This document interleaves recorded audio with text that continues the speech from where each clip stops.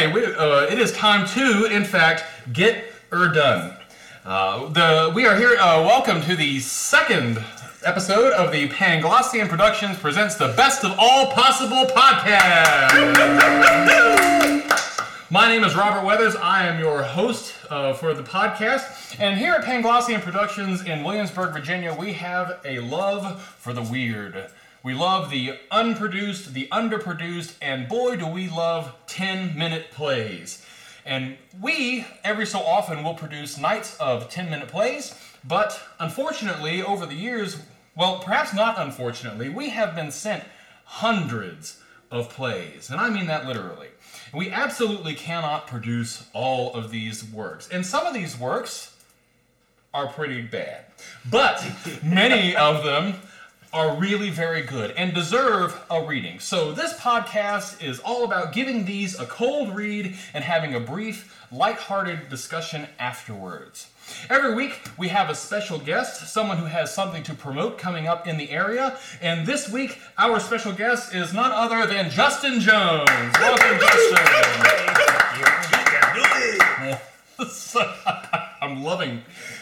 I'm loving this noise that you're making over here. Person who's not introduced yet.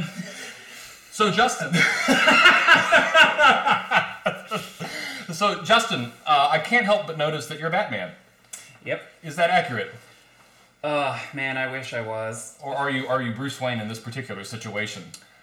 Well, I guess I am Bruce Wayne in this particular situation, although I'm not rich and or muscular, nor can I fight anyone, so I'm kind of Bruce Wayne without any of the perks of being Bruce Wayne. Oh, I see. Oh man, that just went to a really dark place really fast. In reality, well, not reality, I guess, if you had the option of choosing any of the superheroes to be, who is it that you would pick?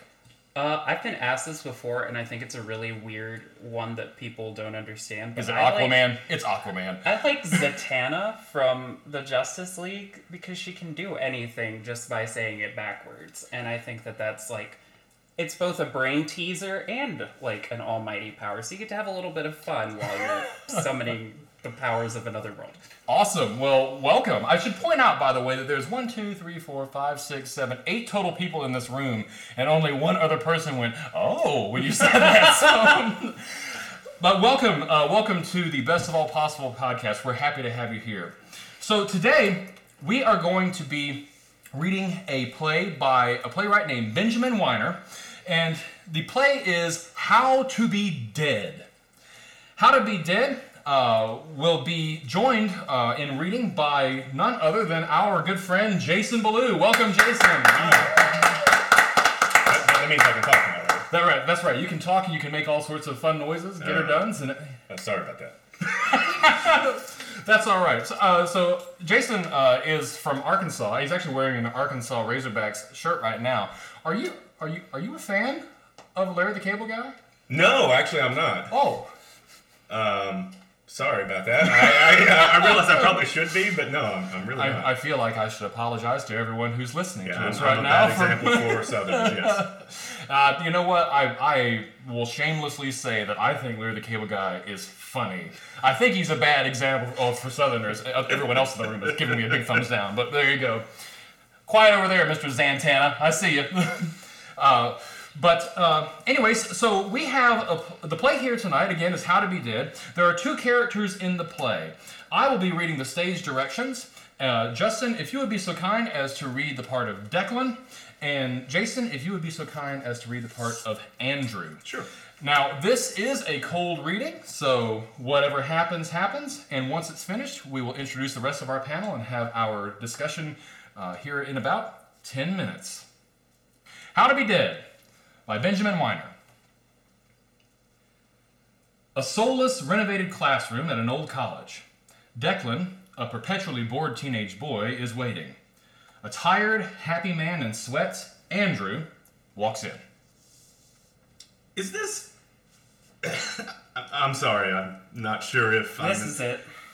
Declan! Oh my god, Declan! Just sit. Oh, sure. I mean, isn't it... Weird that I'm teaching you? No, Declan, it's wonderful. I just... Just sit, okay? Okay. Andrew sits down. He gets out a notebook. Declan writes, "How to be dead" on the board. How to be dead. I saw. They said I had to sign up for it. I'm still figuring out how this all works. Yeah, can we just start? Sure. But can we, This doesn't have to take a million years. Okay. Okay. Welcome to How to Be Dead. I'm not going to do a famous quote or anything. We're just here, so let's get started. First is, obviously, dying. I think I already, It's review. You have to review. Find a partner and put together a short skit representing your death. Really? It's what it says. You have to do what it says? Can you just find a partner? How? I'll do it. Even though it's like... Okay. So you'll come on and I'll be like, oh, I apparently have this undiagnosed heart thing. Oh, I didn't know. It just needs to be clear. Can't I just, clutch like this and... Oh, no! Sure, fine. They'll figure it out. Okay. I'm going for a jog, alright? Did you really say that? No, I think I just went. So just go. They'll figure it out. Should I, mind putting on jogging clothes? I don't know. I'm not just going to tell you what to do. This is a group project. Oh, okay, I'm just too... Andrew mimes putting on jogging clothes, going for a run, having a heart attack, and dying. But then what do I do? I don't know. The woman who found me? You could be my heart. I'll just be the woman. Okay. Declan mimes finding him and making a call. 911, I think this guy had a heart attack. Please send an ambulance. Now, here's my question. Can we not do questions right now? Can I ask you one thing? We can do questions at the end. I thought you'd be happy to see me again. It's not me. Next up is stillness. What do you mean it's not me? It's not. It's not him. Oh. But... You have to hold still. You can do a few muscle spasms, but then it's nothing. Okay. I'll try. Andrew lies down and tries, but he flinches. You can't flinch. It's hard. That's why you're here. I think. Focus on your breathing, but on not breathing. Okay. Andrew focuses and as still as possible. Declan slaps him. Hey! You move. You hit me! Do you know what stillness means? Yeah, but... It means you don't move, even when people hit you. It's hard! Literally every human being does it. They all take this class? They don't all need it, okay? Hold still. Andrew tries. Declan hits him again. Stop moving! Declan hits him again. Don't move when I hit you! I can't! You can't talk! Declan hits him again. Andrew gets up. You definitely can't get up. What if I get up? What if I say no? You're here, you signed up, and you're here. I'm dropping. It's past the drop window. I'll fail. Then you'll repeat it. I'll drop out. Of what? Death? Yeah, that's it. Drop out of death. I'm sorry. Look, I guess we can skip stillness for... We can? I guess. I don't know what happens next. Next is... Well, it's supposed to be decomposition. Really? It's what it says. It's kind of nice, though. If there aren't plants or even worms, it's something. Worms aren't something. There's something. They're worms. I'm just saying, I think it can be decomposition. You can't do it without stillness. I guess not. But I mean, when we get there, it's okay. Okay, even if it's actually the worst part, especially if you're not even still. Should we try stillness again? A weird bell sounds. No, class is over. Andrew begins to pack up. I guess we can do questions now. Andrew raises his hand. Yeah? If you're not Declan, who are you? I'm just a grad student. Why do you look like him? I don't know, I guess it's like a scholarship. A scholarship? He's paying. Why? He needs it. It's embarrassing to have a dead dad who doesn't know how to be dead. I don't think that's... It's going to be a problem, okay? In the middle of art class, do you know how frustrating it is when they say, bring the permission slip to your mom and dad, and then your dad doesn't know how to be dead, and then he's not, and your picture bringing it home to him, and the teacher catches herself, and she's like, you're a parent, whatever she says, but it's too late. I'm not doing it on purpose. Yes, you are! I'm just the kind of person who... You're not a person! Of course I am. That's the last lesson, okay? You can't skip stillness, and you can't skip decomposition, but next is when you're not even a person, you're not even a dead person, and you graduated dead, and you're not even a dead person, you're nothing. And don't say worms or dirt, because worms are nothing, and dirt is nothing, and you need to be nothing. I'd do anything for him. So?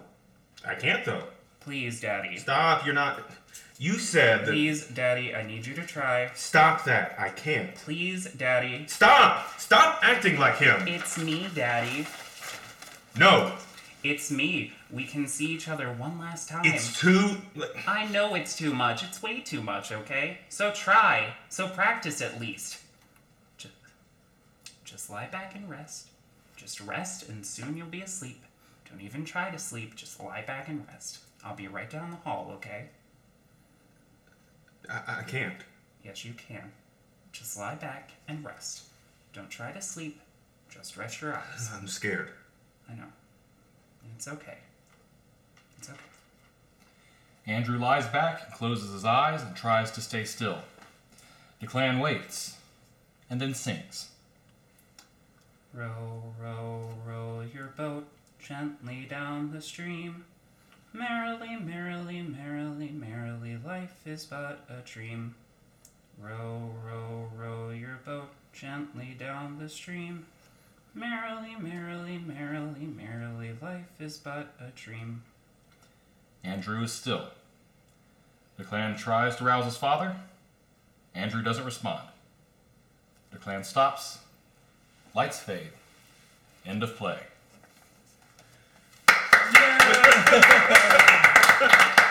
Alright, well done, guys. So, I told you, we have a thing for the weird, don't we? Yeah. So in the next part of the podcast, what we'd like to do is we'd like to open up the panel to another guest who will add into the panel as our director's eye, and we'll have a nice, lighthearted conversation about the play that we just read. And so I'd like to welcome onto the panel Mr. Michael Empson. Welcome, Michael. With that ending, I'm not sure how lighthearted this is going to be. Yeah. You know, I think that is a mark of 10-minute plays, though, isn't it? I mean, you can have something that's funny or raunchy that can take a very quick turn, namely because if it's written as a 10-minute play, it has to. So tell me, Mike. I mean, Michael, if you were to be the director for this piece, how would you approach this with your actors with the sharp turn that it takes really within about a page and a half there at the end?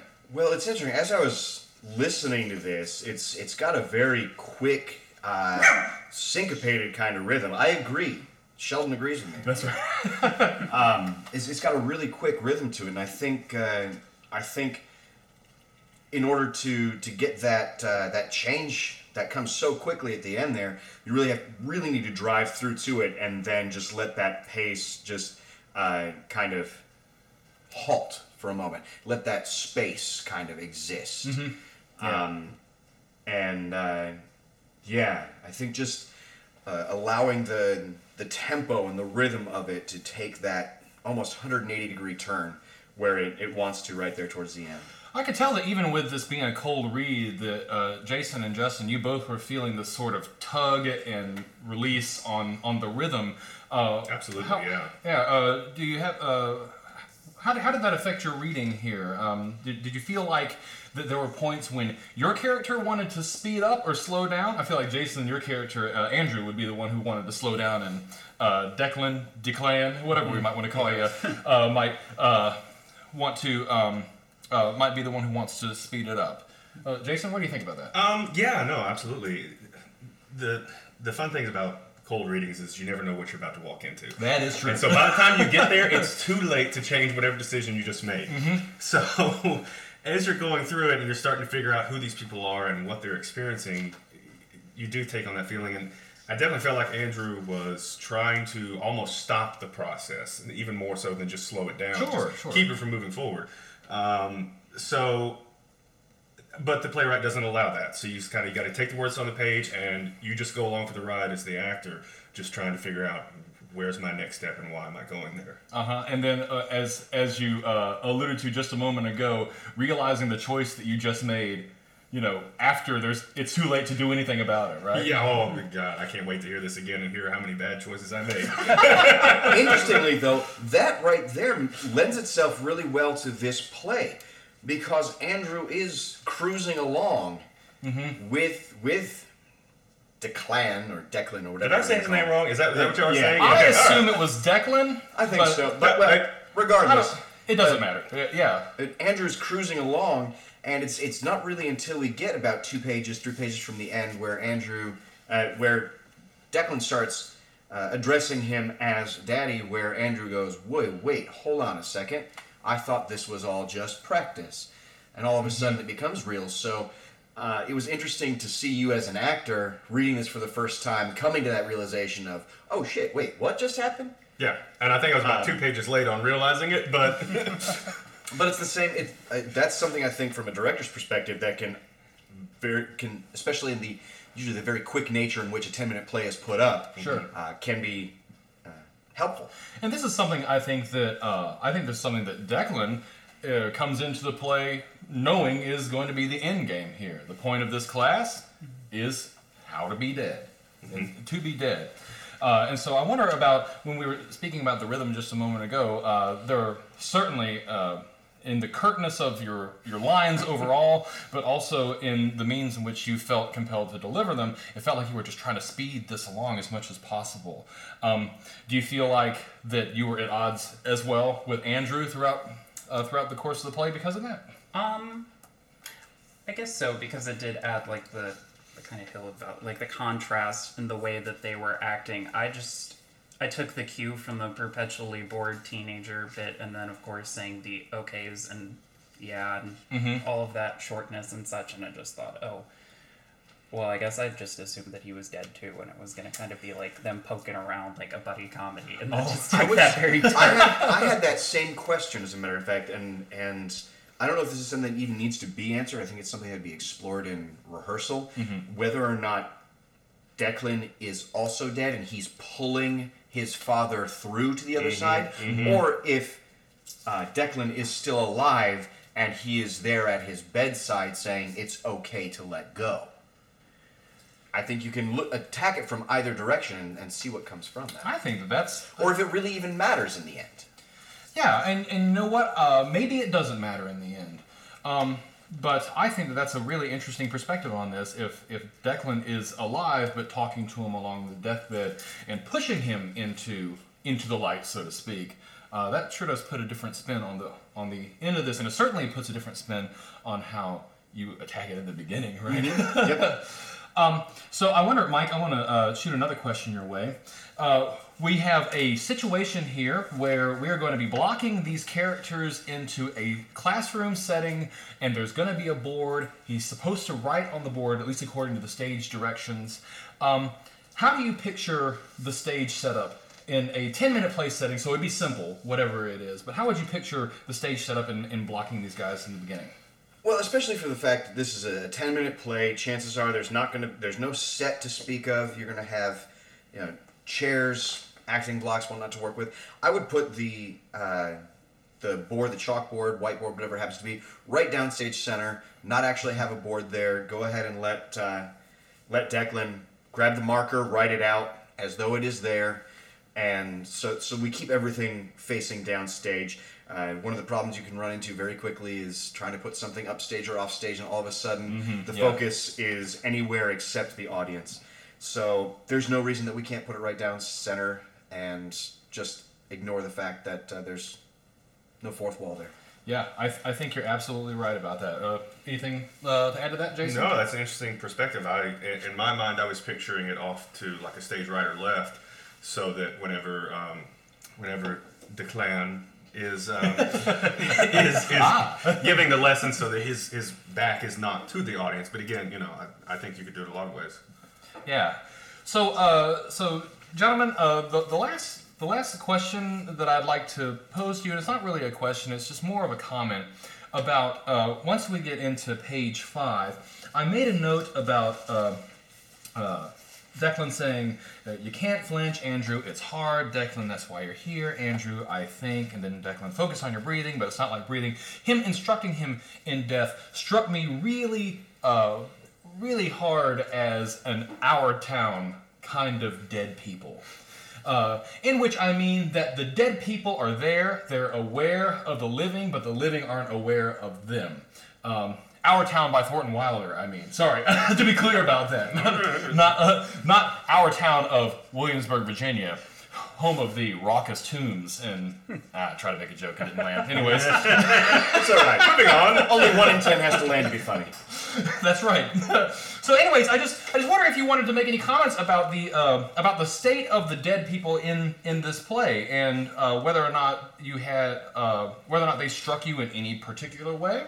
Or if you thought that the tropes that are being used here in that Andrew is not really Andrew, whoever he is, whether he's already dead or if he's still living, he's not actually the person that he appears to be, even though Declan is not the right person he appears to be, even though Andrew recognizes him.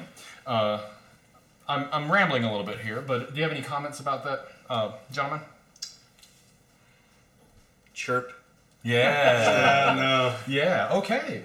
Well, you know what? That's all right. We're just about at our time anyway. I want to thank all you gentlemen for coming on to the board here today and for reading and for offering your advice. Appreciate your time. Thank you so much. I want to make sure to make special thanks to Benjamin Weiner, the author of the play, and I also want to be sure to thank our special guest, Mr. Justin Jones. Thank you. So Justin, you have some work coming up here in the area with Williamsburg Players, and you're a good man, Charlie Brown. Can you tell us about that? So I will be joining the Williamsburg Players from September 7th to the 23rd at the York James Playhouse as Snoopy and your good man, Charlie Brown. It's a really fun show, and it's not just a kid show, which is what a lot of people have been thinking it was, but we've been hammering it home that it's a family show, that these kids feel very deep things that we're also learning in adulthood, and it's also really funny and cute. So that's right. And if I remember correctly, at the towards the end, you'll have a whole song about what happiness is, right? Yes. That's all right. Well, thank you, gentlemen, once again for joining us. Thank you, who is listening to us right now, for joining us as well. We want to place another special thanks to Zodiac Productions and Lauren Watkins, our sound tech, who's sitting right here with us. Thank you very much. Make sure that you hit that subscribe button so that you get all of our new podcasts. They'll be released weekly, and we'll see you next time on the Best of All Possible Podcasts. Goodbye, everybody.